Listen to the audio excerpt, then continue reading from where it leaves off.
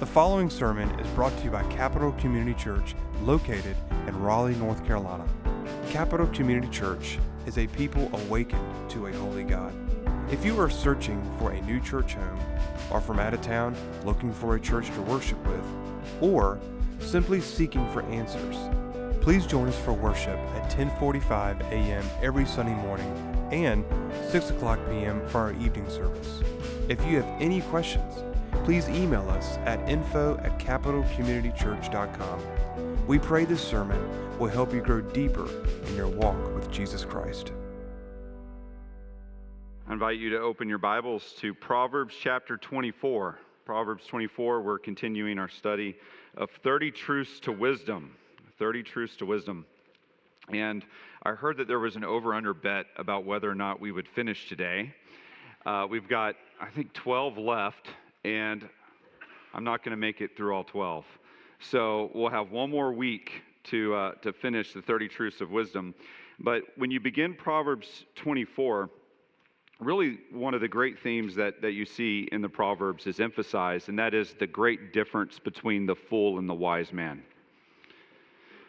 We tend to think of them closer together than they really are, but in the Bible, the fool is a world apart from the wise man. There's a great gulf between the wise man and the fool, a great divide, a great antithesis. The wise man fears the Lord, and the fool does not. The wise man loves the Bible, the fool does not. The wise man desires to please God, and the fool does not.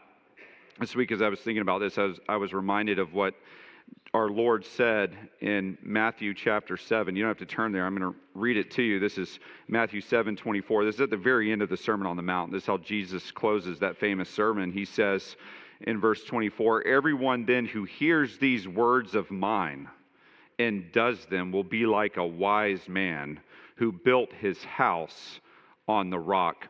So hearing the words of Christ, hearing the words of our Lord and doing them makes you a wise person, because the Lord Jesus Christ is the essence of true wisdom. Paul says in Colossians 2:3, "In Christ are hidden all the treasures of wisdom and knowledge." And so what Jesus is saying there at the end of the Sermon on the Mount, he says, if you base your life on me, if you come to me, you listen to me, you will be like a wise man who builds his life on the rock. In Israel, there's lots of valleys. They call them wadis. And when it rains, there's flash floods, and the water comes through, and in those valleys, it washes everything away. And Jesus is saying, look, if you base your life on me, when the storms come, your house isn't going to be down in the valley. Your house is going to be up on the rock. And he says, this is verse 25, he says, "And the rain fell, and the floods came, and the winds blew, and beat on that house, but it did not fall, because it had been founded on the rock." And that's where wisdom has to start. Wisdom starts with Christ and Him crucified, and coming to the end of yourself and trusting Him in faith. And then you start the journey of becoming a wise man or a wise woman. Jesus says, if you fail to do this, if you fail to listen to Him, verse 26, He says, "Everyone who hears these words of mine and does not do them will be like a foolish man who built his house on the sand." It might look like you're getting ahead. It might look like things are being put together. But then when the storm comes, what happens? He says, "And the rain fell, and the floods came, and the winds blew, and beat against that house, and it fell. And great was the fall of it." You can think of so many lives where it looked like they had everything that you could ask for in the world. And then when the storm came, they fell, because they failed to base their life on Christ. So that's the beginning of wisdom. That's the difference between the fool and the wise man. And what Solomon is going to do in Proverbs 24 is he's really going to flesh out these differences. He's going to show us what these differences look like. How does the wise man live versus the fool? So we're going to start with saying 19 in verse 1. And you could summarize the 19th saying, "Wicked actions betray wicked hearts."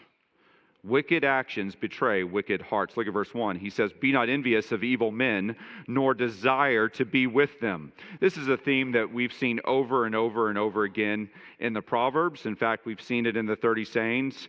In Proverbs 22:24, Solomon says, make no friendship with a man given to anger, nor go with a wrathful man. In 23:17, he said, let not your heart envy sinners. He's going to say in 24:19, be not envious of the wicked. But now he's going to give an interesting reason for not envying the sinner, for not keeping their company. Look at verse 2. Look what he says. He says, for their hearts devise violence, and their lips talk of trouble. So the reason for not keeping their company or envying them is the rottenness of their hearts. Solomon is saying, don't you know that a wicked person has a wicked heart? The prophet Amos said in Amos 3:10, they do not know how to do right, declares the Lord. Those who store up violence and robbery in their strongholds. The Hebrew word that he uses for heart is the word leb. And it means the seat of the affections, the seat of the desires. And Solomon is saying, look, those who devise evil, you have to know that they devise this violence and havoc and devastation and this wickedness in their heart of hearts. And when he says that their lips speak of trouble, Jesus said, the mouth speaks what's where? In the heart. So when someone speaks evil, believe them at their word. Because there's evil in their heart. That's what Jesus said. So Solomon is saying, you don't want to be envious of a wicked person because they are actually in a terrible position. They're in an awful position. It might look like on the outside that they have everything, but on the inside they have a wicked heart. And you need to remember that. And a wicked heart cannot be satisfied. You might think that they're satisfied. They're not satisfied. A wicked heart hurts other people. A wicked heart rebels against God. A wicked heart leads to destruction. Remember, David in Psalm 1 says, the way of the wicked will what? Perish. The way of the wicked will perish. So you don't envy the Herod the Greats. You don't envy the Pharaohs of the world. You don't envy the Neros. You don't envy the bad guys. And we know this intuitively. We know this. You watch Star Wars. Does anybody envy Emperor Palpatine or Vader? No. You don't envy them. You don't envy Cruella de Vil. You don't say, man, I wish I had what she had. No, because, and I know that those people are caricatures, but you say, no, I don't want to be like that person because why? I have a wicked heart. And you need to be reminded of that. If somebody does wickedness, they have a wicked heart. And so that should cause us to seek a new heart. Cause us to seek a new heart. And the only way to receive a new heart is to be born again. Remember the prophet Ezekiel said, Ezekiel 36:26, I will give you a new heart and a new spirit I will put within you. And so the believer, this is the mark of a Christian, this is the mark of a wise man, is that they have received a new heart for God. And now they desire to do good, to please God. Solomon says in Proverbs 4:23, keep your heart with all vigilance, for from it flow the springs of life. So watch your heart. Watch your heart. Watch your words. What are you saying? What you are saying is indicative of what is in your heart. So we must be reminded, don't envy the wicked because they have wicked hearts. And in so doing, we need to watch our own hearts. All right, 20th saying, wisdom builds empires. Wisdom builds empires. Look at verse 3. He says, by wisdom a house is built, and by understanding it is established. By knowledge the rooms are filled with all precious and pleasant riches. Now, what does he mean here? I think what Solomon is saying is that a house is a metaphor for any number of things. You think about a great house like the Biltmore. A great house requires what? A great architect, a master builder, skilled artisans. You don't just poof, voila, come up with a beautiful mansion. A great house requires wisdom and planning. And in that way, a great house is a metaphor for a lot of things. It could be a metaphor for your family. Great families are built on wisdom. They're built on Christ and divine truth. Remember, Joshua said, "As for me and my house, we will serve the Lord." We will establish our house in the truth, our family in the truth. Could be a metaphor for a nation. You want to build a strong nation? It must be founded upon wisdom. That's what made the United States of America unique. Our founding fathers, Thomas Jefferson, James Madison, John Adams, they'd read John Locke and others, and they came to the conclusion that man, in his very core, is evil and cannot be trusted. They'd seen kings rule as tyrants, and they said, we need to develop a government that puts the evil of man into check. And so we're not going to have a monarchy where one man, if he goes evil, the nation is destroyed. We're also not going to have an absolute democracy where the mob can just vote whatever they want. We're going to have a constitutional republic where people elect representatives, and they go and represent them in Washington. And then, even as they represent them, there's what? Checks and balances. Checks and balances, so that no one has absolute power, so evil can be checked. And they did that in wisdom. That the problem is Americans have forgotten the foundation on which this country was built. We've forgotten the foundation on which this country has been built. And we've turned our backs on God. And we don't understand the nature of man like our founding fathers did. So we're in a dangerous position, very dangerous position. Most people in this country don't even understand our founding documents. Constitution, Declaration, all those things. The house could be a metaphor for your life. Great lives are built on wisdom, just as we saw in Matthew 7. If you continue in wisdom, your life at the end will be a magnificent structure. Your life at the end, you keep plodding, you keep going, you keep being faithful. And at the end, your grandkids will be gathered around your bed and they will praise you because you lived a life of wisdom. If you don't start with wisdom, you might rise quickly, but then ultimately, your character will not have the strength to match your success, and you will fall away. Think of Benedict Arnold. Think of Judas Iscariot. Think of Bernie Madoff. People who rose fast but didn't have the character to stand upon. If you begin with wisdom, you will be, as the psalmist says, you will be like a tall tree, firmly planted by streams of water. You will be like an apostle Paul, who said at the end, I have fought the good fight, I have finished the race, I have kept the faith. You will be like an Amy Carmichael. You will be an Aquila Priscilla. You will be a person with a legacy. But it starts with building your house on wisdom. Paul says, Galatians 6:9, I repeat this to myself all the time. Paul says, do not grow weary of doing good, for in due season we will reap if we do not give up. Keep endeavoring to live a life of wisdom. God sees, and you will reap a great harvest if you do not give up. Don't take shortcuts. Empires and great successes aren't built overnight. It takes wisdom applied over a long period of time. And that's what I think Solomon's getting at when he says, by knowledge the rooms are filled with all precious and pleasant riches. You just keep being faithful, and the house is going to fill up. The structure will be built, and nice things will furnish it. All right, so that's the 20th saying. 21st. Strategy wins the day. Strategy wins the day. Verse 5, a wise man is full of strength, and a man of knowledge enhances his might. If you are in a contest or in a battle or even in a business venture, wisdom always trumps brute strength. Always.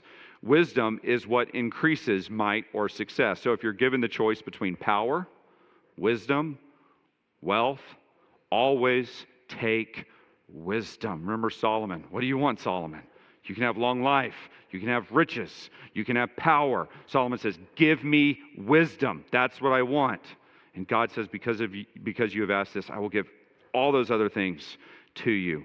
Wisdom is what enables someone to ultimately succeed. Proverbs 21:22 says, a wise man scales the city of the mighty and brings down the stronghold in which they trust. So a wise man is able to defeat the mighty. The Greeks stood outside the city of Troy for 10 years. For 10 years, they could not scale the walls of Troy. And after 10 years, there was a guy named Odysseus. And he said, I have a plan. Let's pretend like we've given up. Let's all get back on our ships. Let's sail down the coast. They'll think that we've retreated, lost the war, and we'll build a big horse and leave it to them as a gift. And unbeknownst to them, we'll get inside.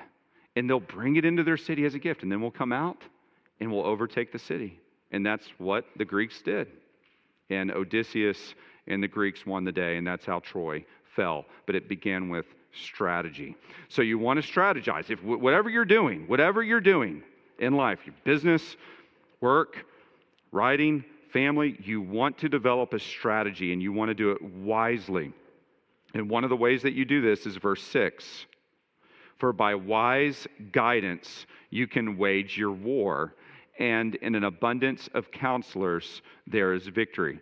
He's saying what you want to do is you want to talk to brilliant people who have done what you are trying to do.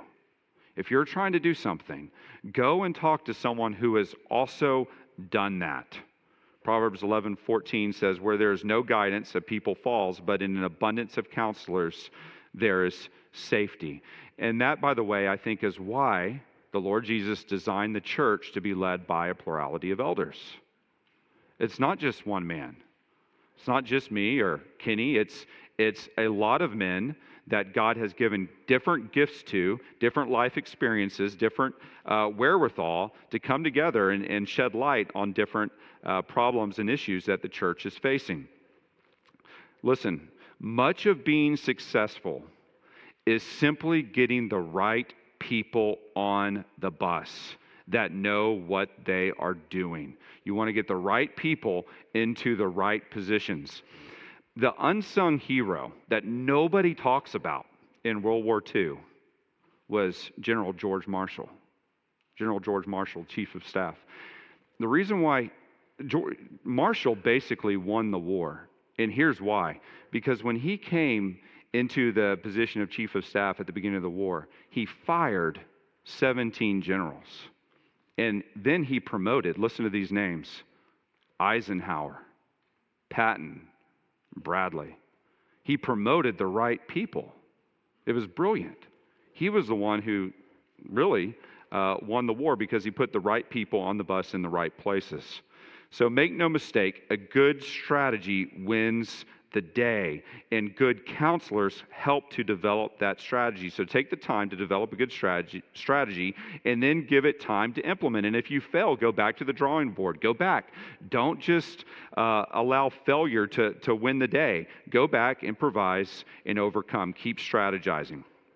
So that's the 21st saying. 22nd saying, ignore the advice of fools. Look at verse 7. Wisdom is too high for a fool. In the gate, he does not open his mouth. Fools do not understand wisdom. We've covered this. Fools do not understand wisdom. Therefore, Solomon's saying they should not open their mouths. Paul says in 1 Corinthians 2:14, the natural person does not accept the things of the Spirit of God, for they are folly to him, and he is not able to understand them because they are spiritually discerned. To understand spiritual things, you must be a spiritual person. You must be born again. That's, as we've said, the beginning of wisdom. And so the fool cannot and does not understand spiritual things. Now notice Solomon says in the gate he does not open his mouth. The gate of the city is where all the important decisions were made. That's where the town elders would gather, would discuss something, and then make a decision. And he's saying in the gate of the city, the fool does not open his mouth. But you could translate that, the fool should not open his mouth. But really, we know, if you've ever interacted with a fool, what do? They always open their mouth. They always open their mouth. They always share their opinion. And so you have to be very careful. When you're operating a business or you're on a board and there's a fool there, you have to be very careful that opinion does not carry the day. And also, you have to be careful about who you're listening to. If there is a fool that you are interacting with, somebody that does not fear God, somebody that is in rebellion against God, listen, do not listen to them. Do not listen to them. You don't have to listen to them. Do you remember when David was at the front line and he says, I want to take this guy on who's challenging the armies of the living God. And his older brother came up to him and he says, why are you here? I know your heart. I know that you're here just to get a name for yourself. You remember what David did? He said, was it but a word? And he just kept on going. Didn't even listen to him because he knew that his older brother was a fool. Billy Graham, of course, got critics all the time. And he said, if I knew that person was an unbeliever or didn't have my best interests at heart, I wouldn't listen to him. They'd give criticism, and I'd discount it and move on because you don't have time in life to listen to fools. You just don't. So let it go in one ear, out the other. So the proverb before, Solomon's saying, make sure that you're listening to an abundance of counselors, right? So you want to find the wise people, listen to them, but you want to be careful that you're not listening to the fool. 23rd saying. This is really important for the day and age we live. Expect scoffers to scoff. Expect scoffers to scoff. We must not be naive. Evil people scheme. Evil people attack the people of God. Look at verse 8. Whoever plans to do evil will be called a schemer. What is evil? Evil is anything in violation of God's character, anything in violation of the law of God. That's what evil is. And people that plan, that think through, how can I violate God's law? How can I advance the kingdom of darkness? Solomon says those people will be called schemers. The devising of folly is sin. Notice how Solomon is reorienting sin vertically. What is sin? Sin is a transgression of God's law. Sin is not just a mistake. Our world describes sin in language that's just therapeutic, right? Oh, I'm making decisions that aren't helpful for me or those around me.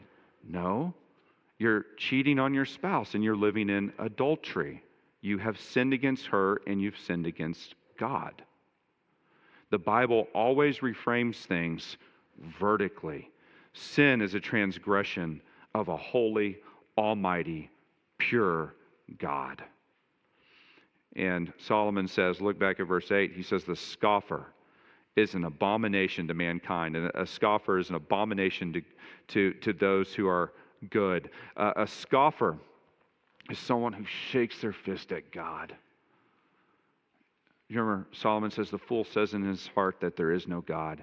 They say, I can live my life however I want to because God does not exist. That's right, God. If you existed, you would strike me down. But you didn't. So you must not exist. I'm going to keep persisting in the evil that I'm engaging in. The fool thinks that they can get away with their evil, and therefore they are an abomination. An abomination is something that God hates. It's something that people hate. And let's just be frank, let's be honest. The problem with our nation today is that we have millions upon millions of scoffers and schemers. People who hate God. Just look at the abortion industry. Just look at it. You have nice people in suits. I say nice people, they look nice. Trying to winsomely advance arguments in Congress before the Supreme Court, advocating for the taking of innocent life in the womb. What is that? It's scoffing at God. Look at the pornography industry in our nation. What is that? Scoffing at God. We've become a nation of scoffers. My friend Stu Epperson Jr. Owns and operates the Truth Network, and 2 weeks ago, someone went out and cut down 3 of his radio towers. 3 of his radio towers, because those radio towers are projecting the truth.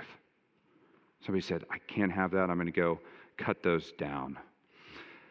Paul said we should not be surprised. We should not be surprised. He says, this is 2 Timothy 3. He says, understand this, in the last days there will come times of difficulty.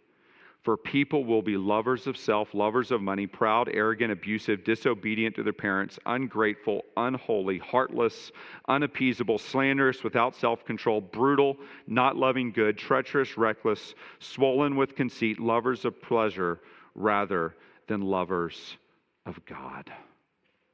So listen, we must not be surprised when we are opposed. We must not be surprised by evil schemes, because that is what evil people do. Expect scoffers to scoff. Expect scoffers to scoff. Remember what Paul said? He said, we are in a battle. We are in a battle.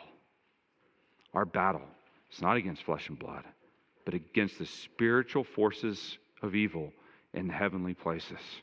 We have a fierce adversary, and he has deceived millions upon millions of people. Millions of people.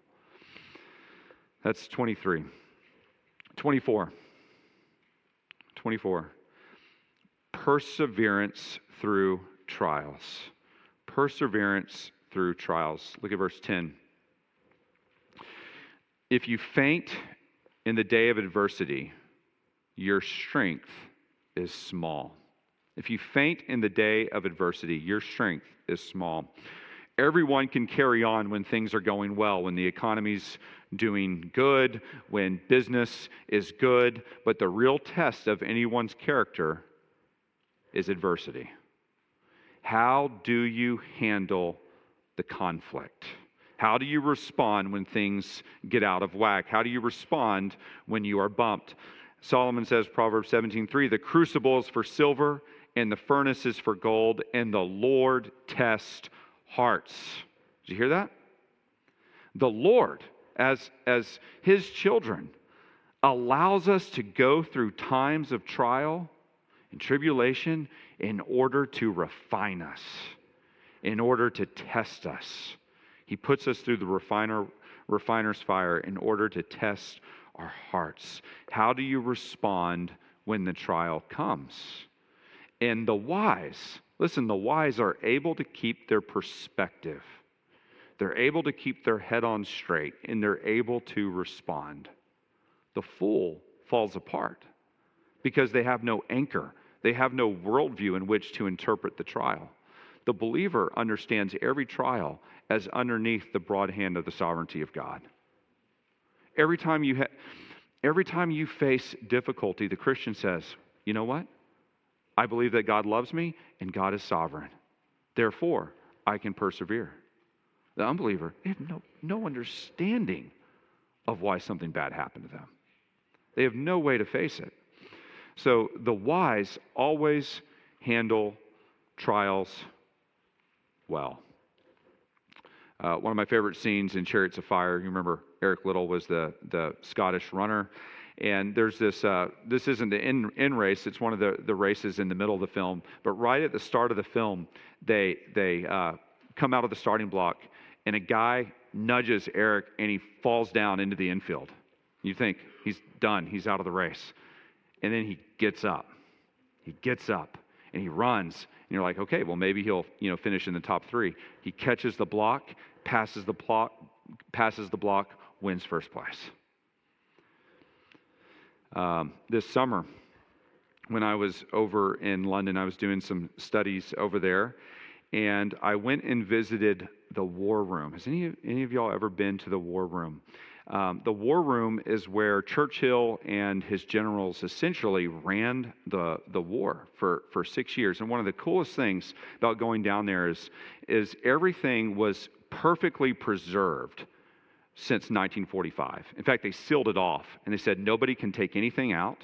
Nobody can change anything. And I went down there, and I saw the little telephone booth where Churchill had talked to Roosevelt in deep, dark nights. I saw what they called the map room. The map room, they didn't have digital maps, so they had these huge maps all on the wall.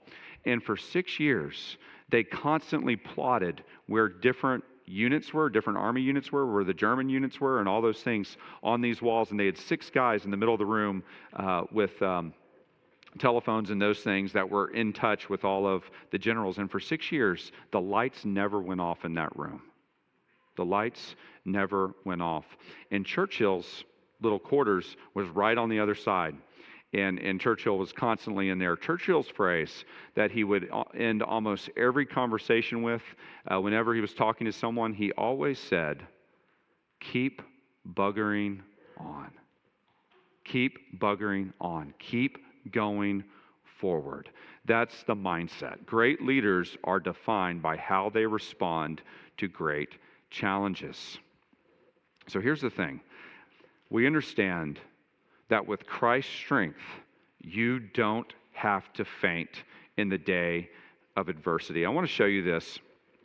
2 Corinthians, I want you to turn over to the right to 2 Corinthians chapter 12.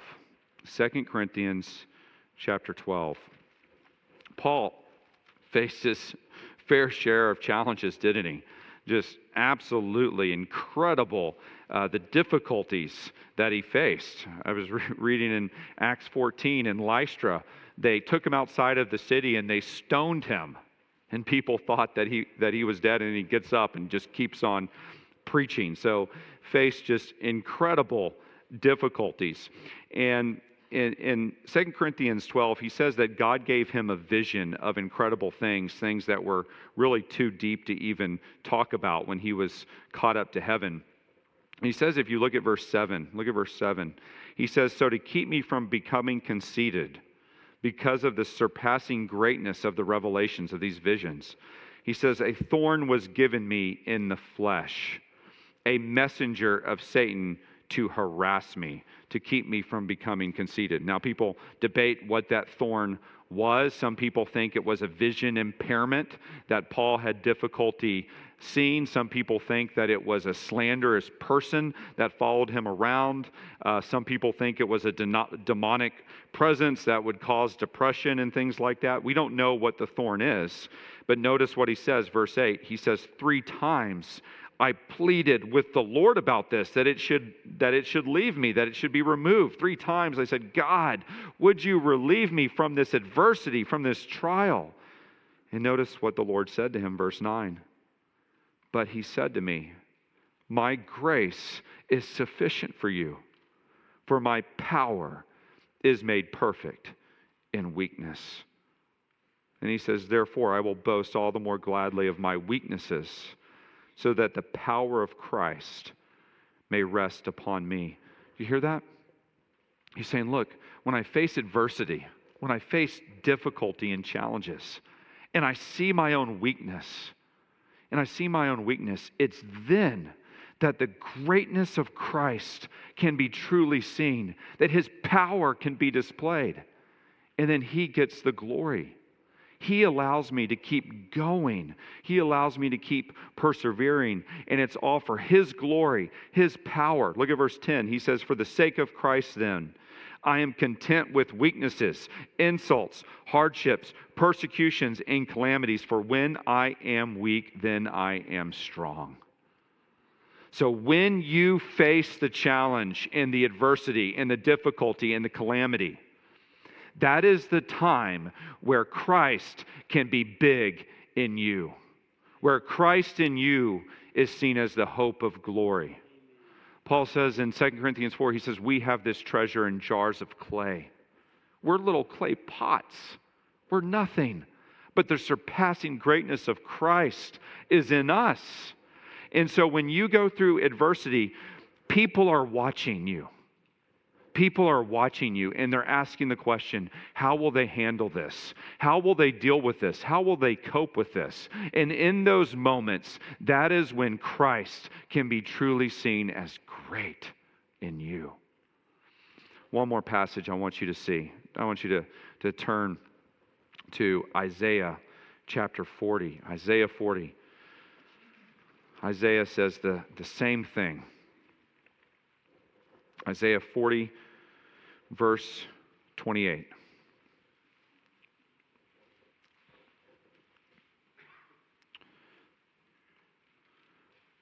He says, have you not known?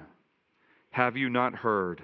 The Lord is the everlasting God, the creator of the ends of the earth. He does not faint or grow weary. His understanding is unsearchable. Listen, he gives power to the faint. And to him who has no might, he increases strength. Even youth shall faint and be weary, and young men shall fall exhausted. But they who wait for the Lord shall renew their strength. They shall mount up with wings like eagles. They shall run and not be weary. They shall walk and not faint. It's Christ in you. It's His strength displayed in your weakness. His might in your failures. And that's what enables the Christian. That's what enables the wise person to persevere. It's not just sheer willpower. It's not just sheer pull yourself up by your bootstraps. It's not just sheer atomic habits. It's Christ. It's true power. It's true glory that is displayed in your life. That's 24th. The wise person perseveres. 25th, and last for this morning. The wise rescues souls. The wise rescues souls. Look at verse 11. Turn back to Proverbs. Proverbs 24, verse 11. He says, rescue those who are being taken away to death. Hold back those who are stumbling to the slaughter. So he's saying, do everything that you can to save people, to intervene in their lives. And of course, we understand that only the gospel has the power to do that. There is salvation in no one else, for there is no other name under heaven given among men by which you can be saved. Jesus said, I am the way, the truth, and the life. No one comes to the Father except through me. Only the good news of Christ's substitutionary work can save a soul. And so we need to be vigilant. Vigilant. When you encounter a lost person, Paul says, I become all things to all men that I might win some. You need to be vigilant about trying to win people to Christ. I think one of the problems with the church today, listen very carefully, is we've gone internal. We've gone internal. That was a phrase we used in the Marine Corps to describe somebody that was just hunkered down and not able to engage anymore on the outside. But the church has gone internal. People are afraid to speak the truth. They're afraid. Christians are afraid. Christians aren't sharing their faith. You're seeing in every denomination, the baptism numbers are going like this. Plummeting. And the Christians are living in fear.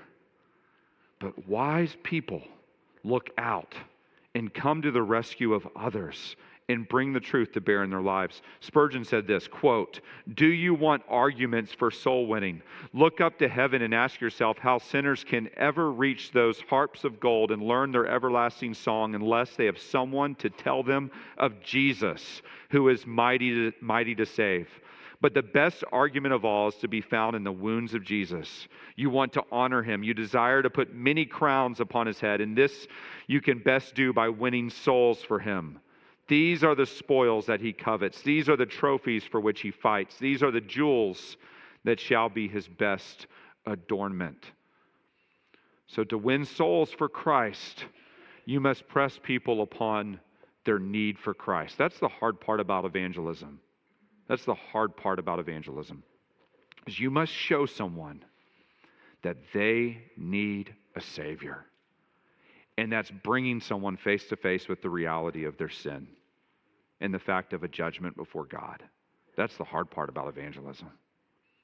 Everybody wants to hear a religion that says, you're good and you're approved and we're going to just make you even better. That's what people want to hear. Christianity says you're bankrupt and you're dead in your sins, and only Christ can save you. He's your only hope, not you. So it's bringing this message of the cross, that Jesus died in the place for sinners, and pointing people to the truth of the gospel. I want you to think for a second. Who brought the gospel to you? Who brought the gospel to you? Who came into your life and said, I want you to hear something. This is the state of your soul, but this is what Jesus has done. Who brought that message to you? And then ask yourself the question, what is preventing me from bringing that message to somebody else? What is preventing you from bringing that message to somebody else? If we are going to see revival in this nation again, it's going to come through intercessory prayer, praying for the lost, and then putting that into shoe leather and going out and trying to win people to Christ and sharing our faith. Remember evangelists in Pilgrim's Progress at the very beginning, Christian, he's pointing Christian to the wicket gate. He's saying, look, keep going, go there, go there, go there, go to the cross, go to the cross. It's not the pastor's responsibility simply to win souls. It is my responsibility to do the work of an evangelist. But it's also your responsibility. Every single person in this church is a minister of the gospel. Every single person in this church is an ambassador for Christ. So where's your mission field? Who are you reaching? Write down 3 names. Say, these are the people that I'm trying to reach. And try to win them to Christ. You are encountering people in your lives that no one else has access to. On the golf course, in the restaurants, in your place of work, in your family, you are encountering people that nobody else has access to. So look for those strategic opportunities that you might bring them face to face with our Master. Daniel says in Daniel 12 that people that do that, he says, those are the stars. Those are the stars. Do you want to be a star? I want a whole church filled with stars, ambassadors for Christ, evangelists, because wise people win souls. Now, look at the motivation that Solomon gives for this. Look at verse 12. He says, if you say, behold, we did not know this. For example, I didn't know that person was lost. I just kind of ignored it. He says, does not he who weighs the heart perceive it? Who weighs the heart? God does. God knows. God knows who you're encountering with. God knows when you keep your mouth shut. God knows when you shirk an opportunity for Christ. Next verse, he says, does not he who keeps watch over your soul know it? And will he not repay man according to his work? Look, you're saved by grace. You're saved by grace alone. You're saved by the imputed righteousness of Christ alone, period. Not 1 ounce of your work gets you into heaven. So that's the great judgment. But then, Paul also says in Corinthians, he says, we must all stand before the judgment seat of Christ. This is the judgment for the believer that follows that final judgment. And in that judgment seat for the believer, sometimes that's called the Bema Seat judgment, God will award believers based upon their works. And those are crowns in which you will carry into heaven. And what Solomon is saying here is on that last day, when you stand before Christ, you're saved, you know where you stand with him, you know that you inherit heaven. He says that you will be repaid according to your work. So if you win souls for Christ now, you will be repaid by the Lord Jesus Christ. He will reward you for what you have done. So, what's preventing us from reaping a great reward? You're here today. You have time. Christ hasn't come back yet. There is still time to win people. If you know somebody, they haven't died yet, there's still time to reach them. So go and reach them for Christ. You will, in turn, save their soul and reap a great reward on that final day. Praise be to God. Let's pray. Lord, we thank you for this truth. We thank you for these 30 truths of wisdom that you gave Solomon so long ago. And we pray, Lord, that we would put it into action, that we would be wise people who set our hearts and our eyes on eternity, that we do not live for the things of this world, but we live our lives for the kingdom of Christ. We live our lives for God, for his honor and his glory. We pray, Lord, that we would win people to Christ. We would win souls. We pray, Lord, that we would be enduring during trials and difficulties. We pray, Lord, that we would be discerning in who we listen to, that we wouldn't listen to fools, and that we would seek wise and godly counselors. We pray, Lord, that you would give us success in our strategies and in our work and our endeavors, that you would give us great wisdom as we seek to carry these out. And we pray, Lord, that we would not be surprised when we are opposed by scoffers and schemers and those that are being used by the evil one to oppose the kingdom of God.